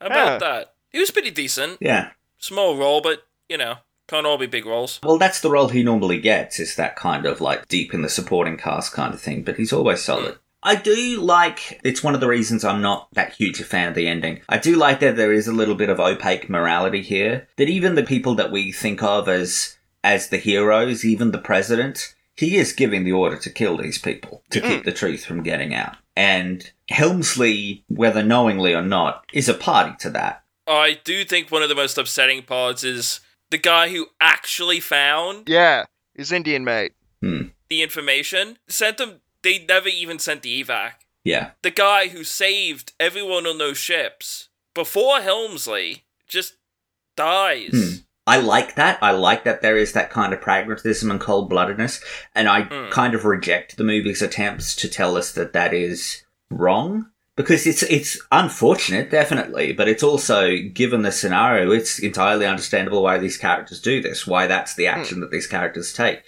It's like, they make this big thing of, like... And I think it's supposed to show that Anheuser, or trying to raise the spectre of Anheuser trying to, like, seize power for himself, which I don't see in what the character does, but... I think he's panicking. Yeah, the whole thing of, like, leaving the Speaker of the House behind is like, yes, like, he's late, sorry, but we gotta go, because the USS John F. Kennedy's about to kill everyone. And besides, he was spending 14 times trying to tie his shoes on the way out of the house. We all know that Kevin McCarthy is not good at math, so he really miscalculated the time it was going to take him to get there.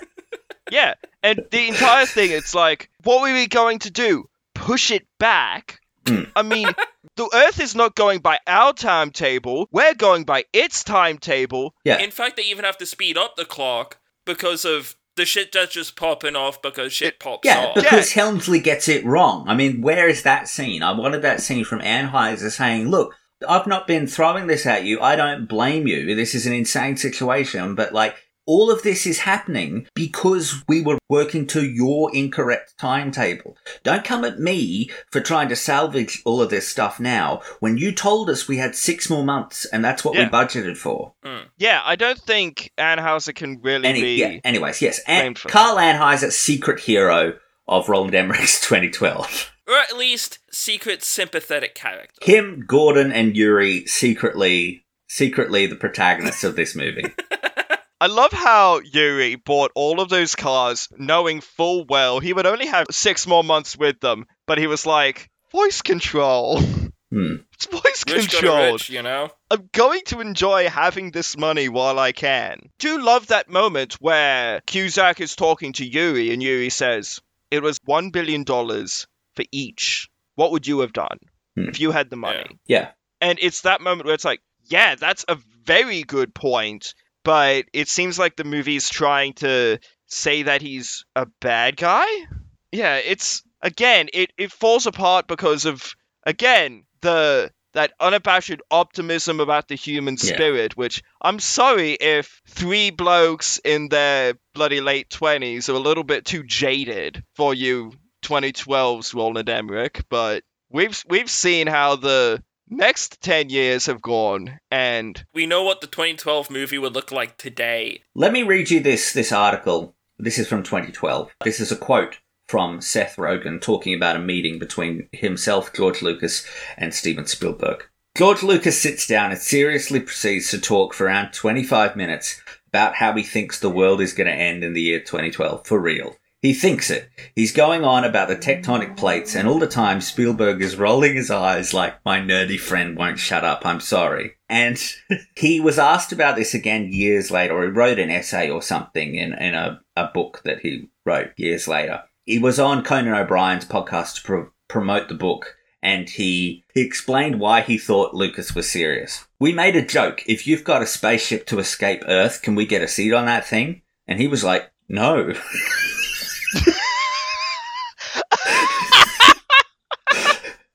It makes me think that he wasn't joking, because if we were joking, you would just say yes. But no, he said no. And to this day, I am confounded and plagued by that story. Yeah. I mean, fair, though? I probably wouldn't take someone I didn't know either. It's just kind of a... I love that that's an example of George Lucas being incredibly mercenary. He can't be mercenary with the script, but he can be mercenary with other people's lives. I love the idea that he was just that sullen and specific when someone was like, do you think Jar Jar's a little bit much? No. But is there anything else that you guys would like to add? No, I think that's about it. The score's pretty decent. Yeah, I do like the score. I particularly like that track with the cruise ship capsizing. I think that there's a lot of good stuff there. And I think generally they did a very great job with the effects, even though some of the parts have aged. It still has the spectacle. It is still thoroughly entertaining to see these buildings come down. The absolute magnitude of the Yellowstone eruption seen from Charlie's vantage point is gorgeous. It's beautiful. It's so utterly terrifying to imagine standing there. All you would be able to do is weep because of just the enormity. And I think the score helps that quite a bit. The sound design of buildings coming down and all of that is also brilliant. Well, now why don't we each go around and say who our MVP is for this movie, what our favourite scene or sequence is, and of course, who we would recast with this podcast patron saint, character actor John Lithgow. Knock, knock, who's there? I will start us off, and I will say that my MVP for this movie is sort of a broad pick. I want to go with the entire special effects crew, because they are the reason this movie works. I mean, we've talked a lot throughout this podcast about the problems with it as a story, the problems with its scripting, with some of the performances, with the characters. This movie is entirely driven by the work of the visual effects crew, and it is genuinely stunning. It still holds up, most of it, today, and it is some of the most spectacular. In fact, I would say that it was the most spectacular destruction on screen until Moonfall. Because Moonfall is this, but somehow even more. Because it's literally the moon falling. Yeah. So yeah, I've got to go with that. I mean, those are the people more than anyone else in the credits who are doing the absolute best work that they are capable of doing. In terms of my favourite scene or sequence, I think I've got to go to that scene with the cruise ship capsizing, because not only do I think it is kind of stunning in its visual effects and in that image, but I do think it's actually probably the moment in the movie where it actually comes closest to triggering an emotional response from me. I think that the way that they structure that whole thing of, that sort of last conversation between Helmsley and his father over the phone, but then the way that everything starts off slowly, things start shaking, everything starts rolling to one side of the room, everyone starts falling, George Segal goes down, we just don't see him again after he loses his grip on the table and falls, and then Helmsley's dad standing sort of facing the wave as it goes up. There's something that's very sort of, for something that is undeniably huge and is literally the premise of the movie Poseidon, like that's a disaster movie in and of itself, yet it feels smaller and more personal and more doom-filled than a lot of the rest of this stuff. That all of that exhibition of the cities collapsing and skyscrapers going down, that's all gone, and all we're left with is sort of an old man saying goodbye to his son and then watching as this wave crashes down on top of him, with, I think, the best track in the score playing over the top.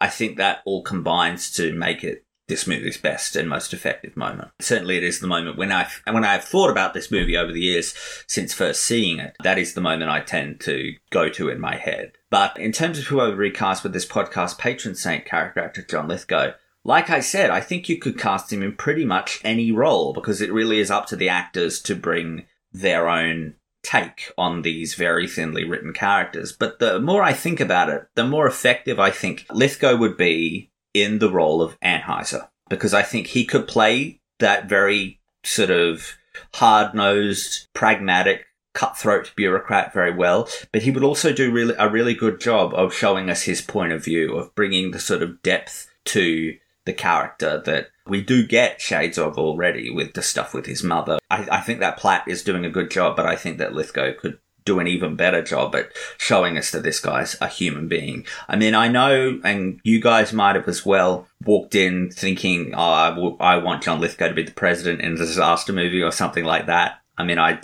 was kind of expecting to go that way, but no, I've got to go with Anheuser, or Anheuser. I think I've changed the pronunciation of that name multiple times over the course of the podcast, but him. For me, MVP has to go to the entire visual effects team. It's truly stunning work. And considering it's a huge part of the film, for it to all stand up today, it is nothing short of miraculous. And the detail, too.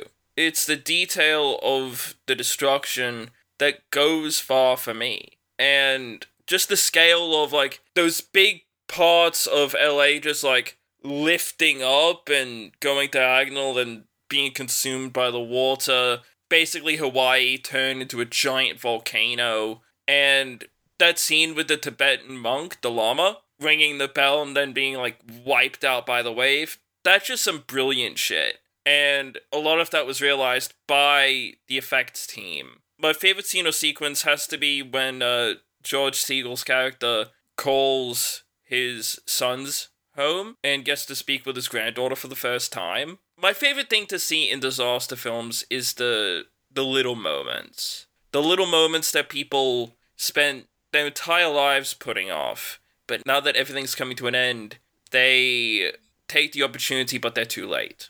Because he gets to speak to his granddaughter, but he doesn't get to speak to his son. That moved me more than I anticipated. And plus, I think George Segal and Blue Mankuma, they just nail it. I just think they have a really good chemistry as performers together. It's two older men confronting the end, and that's always really effective to me. And plus, that whole scene where Helmsley's father is on the outside of the ship with the tidal wave coming. It's just gorgeous cinematography. I have to credit Emmerich with that at least. He knows how to make a good-looking film. Who I would recast with John Lithgow? It's the Oliver Platt role, the Anheuser role. It's because I think he can do the levels. I've seen Oliver Platt in a lot of stuff, and he plays Slimy exceptionally well, and I think that kind of colors the performance here. You're not trained to see him as legit by the other roles he's been in, but I think Lithgow comes in with a legitimacy that he can sell you on that more. A lot of the actors are pretty much stranded, so they actually have to just do their own work, because the script nor Emmerich is really going to help them with that. And John Lithgow is such a talented performer, I think he could nail that. Yeah, for my MVP, it's the special effects people. They did just an outstanding job at putting this film together. All of the standout sequences of the film have been done by them. The amount of scope and detail for the time was brilliant, and there are still moments that hold up incredibly well. Really spoiled for choice at the moment. I mean, take this with a grain of salt. We are three people who have seen Avatar: Way of the Water, which is one of the best looking movies ever made. So, you know, we're a bit spoiled. But this looked fantastic for its time and still looks pretty good. My favorite scene or sequence has got to be probably when Yellowstone goes up. I mean, just the scale of it is incredible, and just seeing the earth bulge like that is terrifying. Yeah, there's just that horror of like everything that Lawson said about what would happen if Yellowstone did blow just plays on my mind when I see a sequence like that, and I think it's just beautifully realized. Could do without them outrunning the pyroclastic surge inside of a bloody RV, but hey, you do what you have to. For who I would get John Lithgow to play, there were kind of a few choices that I would make. Part of me thinks that due to his experience as a recording artist, that he might have been a good pick for one of the two lounge singers, but part of me really wants him as Charlie, as just this really off-the-wall conspiracy theorist who has gone completely nutty but is generally correct about things. I feel like that would be a fun energy to see Lithgow in, and we wouldn't get a lot of him, but we would get a good enough amount. It would just be a really fun performance. So now we are going to put it to a vote, whether or not we are a pro 2012 podcast. Lawson, why don't you cast your vote first? Before I reveal my vote, I want to just say that I am really on the borderline here.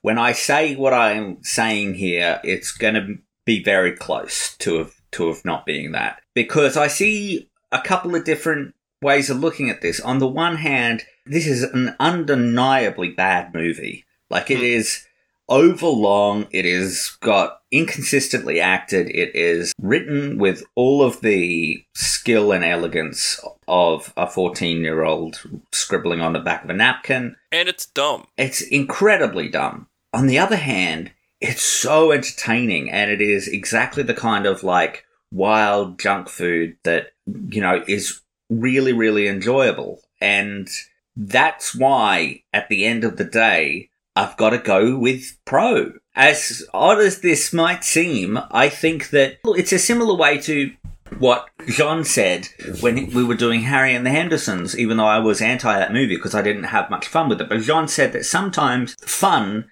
can be the purpose in and of itself. That the technical flaws of the thing can be overridden by the enjoyment that you get watching it. And I think that that's an argument that I am iffy on a lot of the time. But here I think it works specifically because this is a movie without ideas in its head. This is a movie without any pretensions to being something more than it is. It is a dumb popcorn movie, and it succeeds in being that. And the fact that it is entertaining all the way through for me, the fact that I do have such incredible fun watching it, is all it needs at the end of the day to be a successful version of itself. So I've got to go pro. Congratulations, Harley.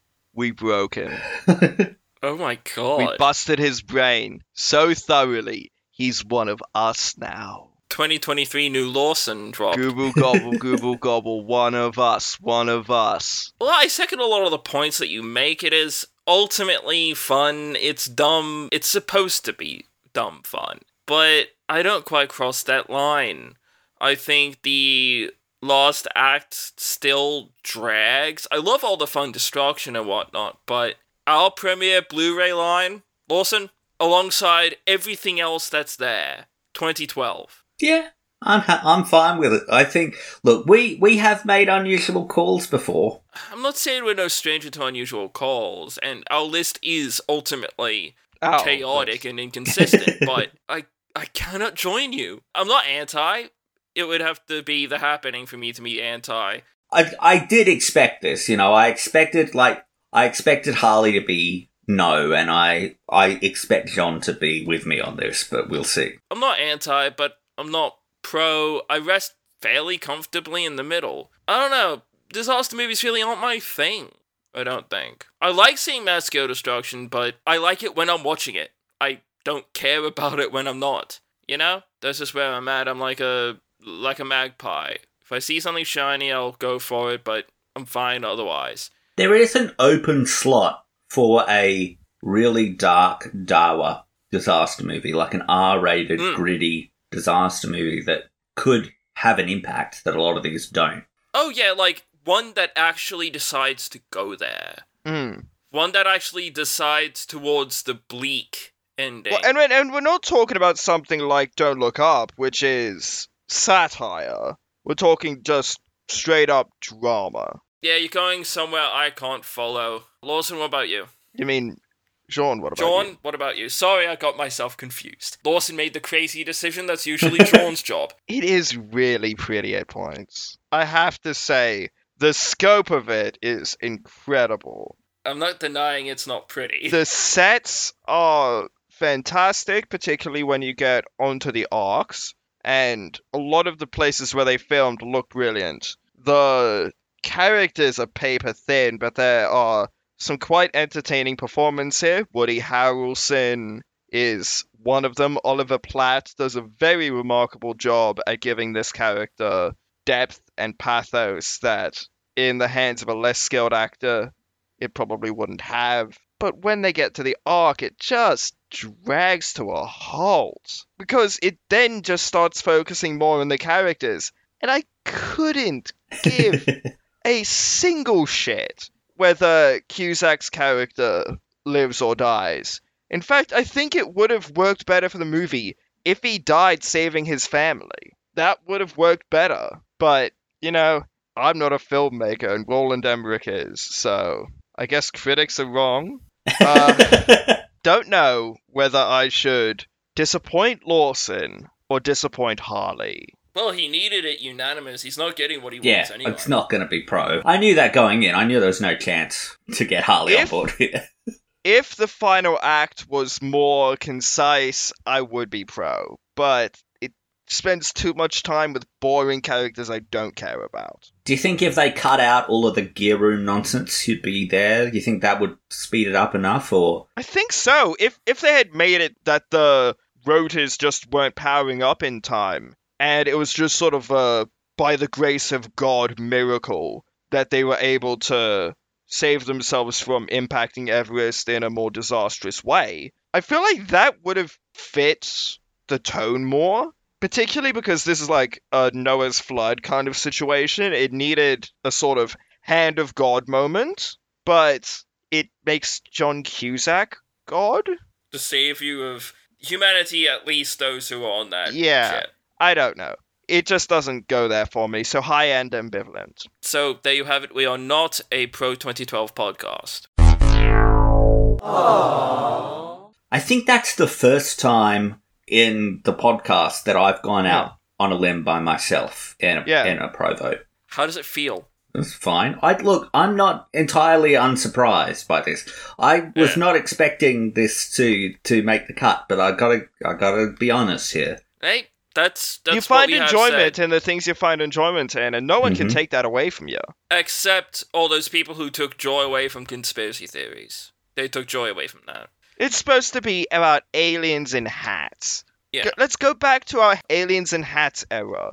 Come on, what about those little gnome-like aliens? They were cool. They would, go up to people and be like, get on our ship. It's like, yeah, I'll get on your ship. You're a bunch of elf-looking blokes. If you would like to reach us, you can find us at each of our blogs. You can find Lawson at @ExitDoTheKND by joining myself on the bright side. You can also reach us through our Twitter, which is the best place to give us episode-specific feedback and movie recommendations. What do you think about 2012, both movie and the year? What were you up to 21st of December 2012, when the world was about to end? I was at a funeral. Oh! That is why I will always remember the date of my great-grandmother's funeral, is because it was the 21st of December 2012.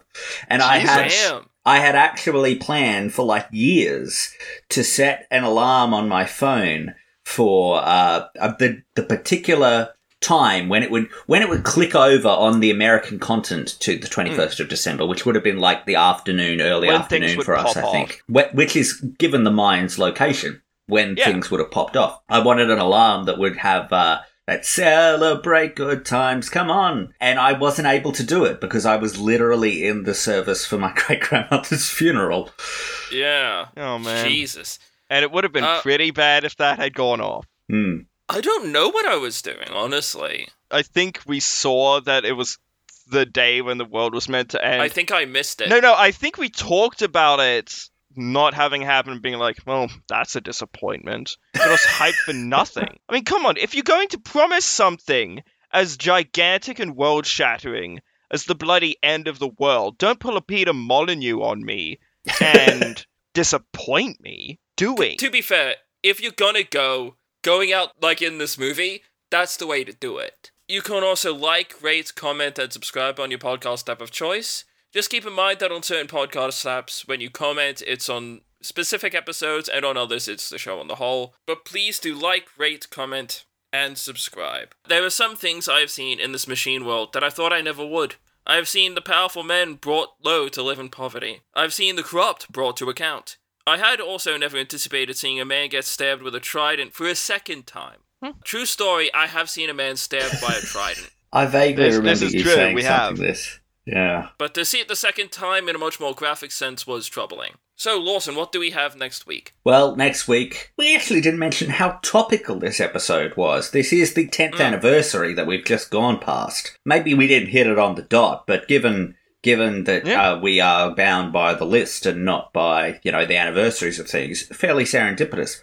Also fairly serendipitous, although not as timely as it maybe could have been, is our next week's episode. Everyone is going to see Avatar: The Way of the Water at cinemas. I just did see while we were recording James Cameron saying that they are going to break even in the next couple of days, so that he is definitely going to be making all of the sequels. They will. Didn't Disney already basically say, oh yeah, we're greenlighting them because they will make money, no matter what? Yeah, especially now that all the technology is already developed. Obviously, the more deductive among you may have already realised by that little exchange that we are doing the first Avatar next week. The original 2009 film that is still the highest grossing movie ever made, with over $2.9 billion. So if you would like to follow along at home, you can find it available for streaming in Australia on Disney Plus, but you can also find it available for purchase on the Fetch, Telstra, YouTube, Amazon, and Apple stores. It appears as if it's not available to rent. I've seen Disney doing some weird things with their, not Disney Plus, but the online store versions of some of their things, is that it feels like they're trying to force people onto Disney Plus. Early in 2022, when Avatar was taken back to cinemas to cross the line again, they took it off of Disney Plus. Then shelved it back on the lead up to Avatar 2. According to Just Watch, you can't rent, you can only purchase Snow White and the Seven Dwarves as well. And Pirates of the Caribbean, ditto. It looks like they're just trying to get everyone all of those rentals. You can either buy it and give us the money that way, or you can get Disney Plus. In fact, Grey's Anatomy, I did see the other day, has been removed from digital storefronts entirely. The only way you can access it now is on Disney Plus. Well, that's how the worm turns, isn't it? Mm-hmm. You see, what's funny is that Avatar hasn't been released in 4K. I'm sure they'll get around to that. And to be fair, this next episode is still topical because Way of the Water, still in cinemas. Still number one at the box office. Apparently the next one is going to have fire avatars. I think they're called the Ash Tribe.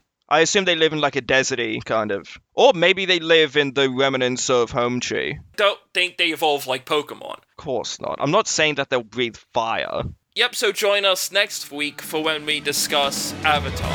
I have been Harley Lewis. I've been Wilson Keane. And I have been and will continue to be Sean Lewis.